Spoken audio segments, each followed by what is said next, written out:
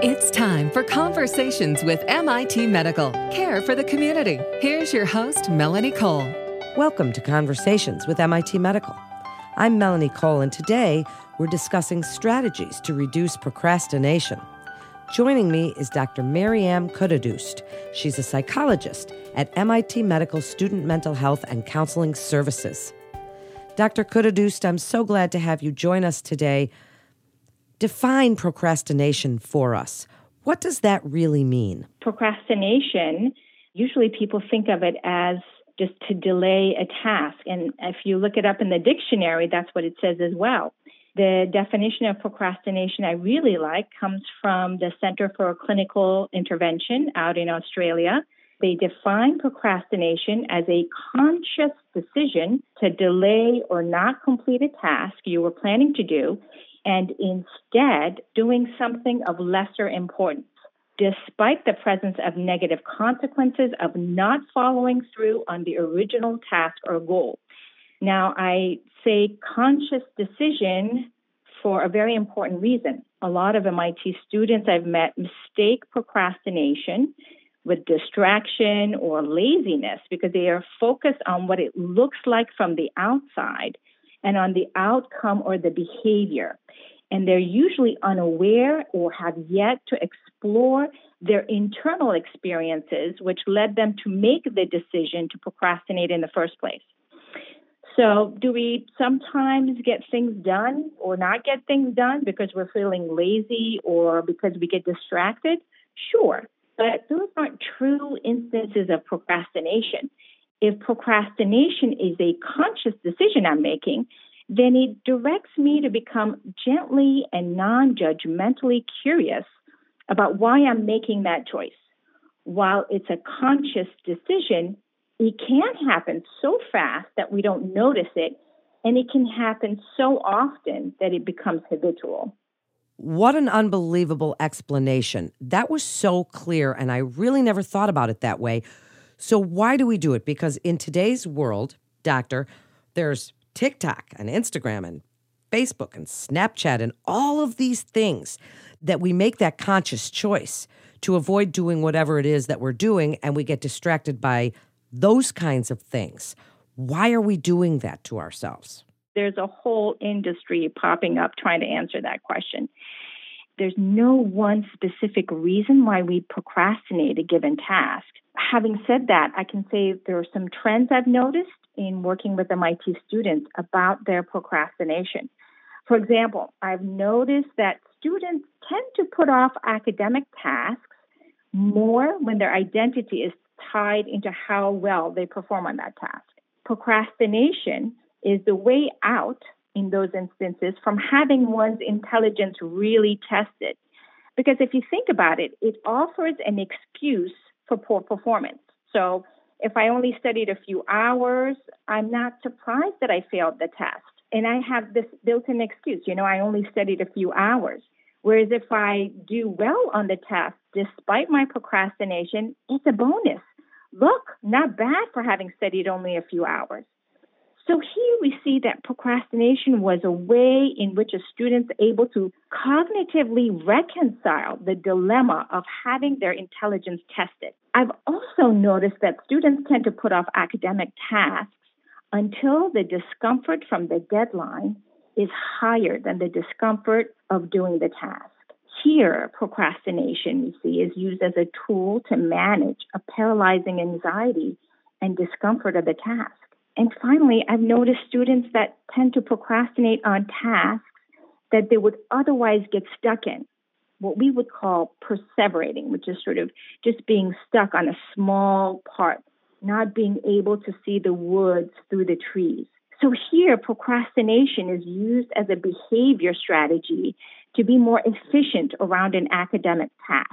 So what I'm saying here are like three ways in which procrastination, while having a detrimental impact on the academic performance, actually played a role in coping or problem solving some kind of internal dilemma. Wow, that's so interesting. When do we know it's becoming problematic, if we can even identify it?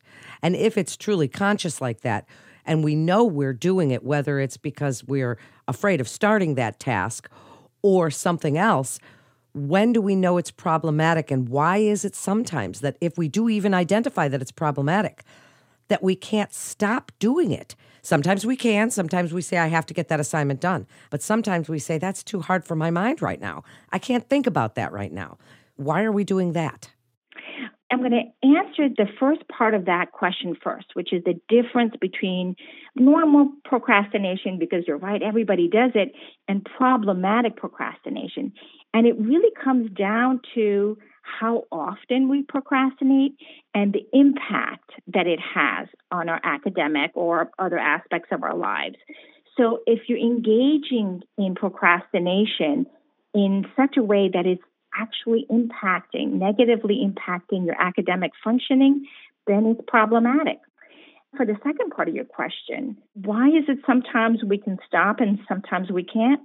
One of my first observations has been that students often limit their focus on changing their procrastination by changing the behaviors they engage in. For example, they'll take away their sources of distraction that you were talking about earlier, or they choose environments they can associate with productivity. Well, that works if distraction is the source of putting off effort. But if their difficulty in approaching a task has to do with some kind of internal dilemma, then they need to become more curious about their internal states. What am I thinking? What am I feeling? What am I saying to myself right now as I'm trying to put off this task or while I'm trying to procrastinate? Think about it. If procrastination is a conscious decision, by the time we engage in the procrastination behavior, we've already made that decision. We've already finished that process and we're already engaging in behavior. So that's like the end of the chain, right? And more often than not, we need to sort of move up the decision chain before we can stop it. It does sound like, from what you're saying, there's different decisional points or steps involved in that decision to procrastinate. Tell us about that. And while you're doing that, excuse and legitimate reason, include those in there as what we're doing when we procrastinate. As I said before, procrastinational behaviors are really sort of at the end of a chain. So here's the order. Procrastination actually starts with our expectations about ourselves. It then interacts with the nature of the task we're facing. And then there's feelings that get invoked when these two aspects interact. And if the interaction produces anxiety, then it sets us up to make the excuse. And that's the decisional point. When we excuse our abandonment of the task and choose to engage in procrastination behavior, more often than not, catching yourself in the excuse and challenging it is enough to redirect you back into the planned activity. The question about what's an excuse and what's a legitimate reason, most excuses, actually all excuses, have some grain of truth. For example, I can say that I'm really tired, and that's true. Who am I to say I'm not tired? And then the decision that comes after that grain of truth, I'm really tired, I'm better off waiting until I've rested. So here we see there's a nugget of truth, and we tie it into the excuse to procrastinate.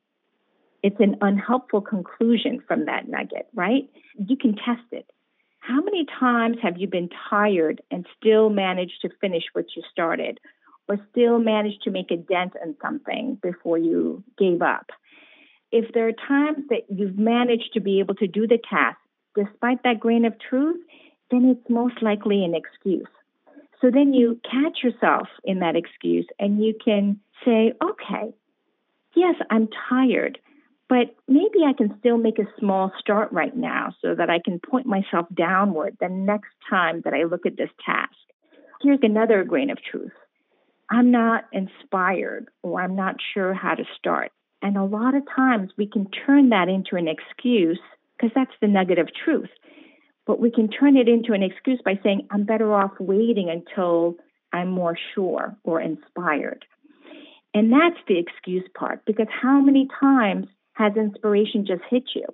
More often than not, when you start something, you become more and more clear about what you need to do, or you become increasingly inspired. while you can acknowledge the grain of truth, I'm not inspired or I don't know how to begin, then you can also come up with a more helpful conclusion. Well, let me put something down and see if inspiration comes, or let me start something and then I can run it by my advisor or my professor. This is absolutely fascinating. You describe it so well. It can be a really complicated topic, but people don't tend to think of it that way. So wrap it up for us. What would you like us to know about conscious procrastination and some strategies for MIT students that they can use to really reduce that from happening and really let our motivation work for us? There are a lot of wonderful tips and strategies out on the web on how to address the behaviors associated with procrastination. So I'm not going to take up any time talking about that. What I really sort of want to focus more on is this realization, if students would just be a little bit more gently curious with themselves, because procrastination is a little bit more complicated. It is a decisional point. So instead of looking at it from the outside and looking at it at the outcome, being a little bit more curious about what role does this play for me? How do I feel when I'm sitting down to do work and I'm feeling too anxious to start? Or what am I saying to myself? And what shifts for me when I actually am able to sit down and work? Is there a permission I give to myself at, a few hours before the deadline that I don't give myself before that? I'll give you an example. If I'm having a really hard time working on a paper and it takes waiting until only 3 hours before the deadline before I can actually get going, I want to start being very curious about what I say to myself, the point that I get to actually start working. And some students have recalled saying things like, just put some words on paper. You just need something to turn in. And that's really important to pay attention to, because maybe the expectation you had before was too high and it brought up your anxiety too much and you couldn't engage in it. And it took having less time to give yourself permission to reduce your expectation, which is what you needed to start. So if you know that, then maybe you could experiment with starting the project with lower expectation. Let me just start off by just putting some words on paper and experimenting and see how that feels. Great information, something that not only for MIT students, but we all could use right now. Thank you so much for a fascinating episode of Conversations with MIT Medical Doctor. Thank you so much for joining us. And that concludes this episode of Conversations with MIT Medical. Please visit our website at medical.mit.edu for more information and to get connected with one of our providers. Please remember to subscribe, rate, and review this podcast and all the other MIT Medical podcasts.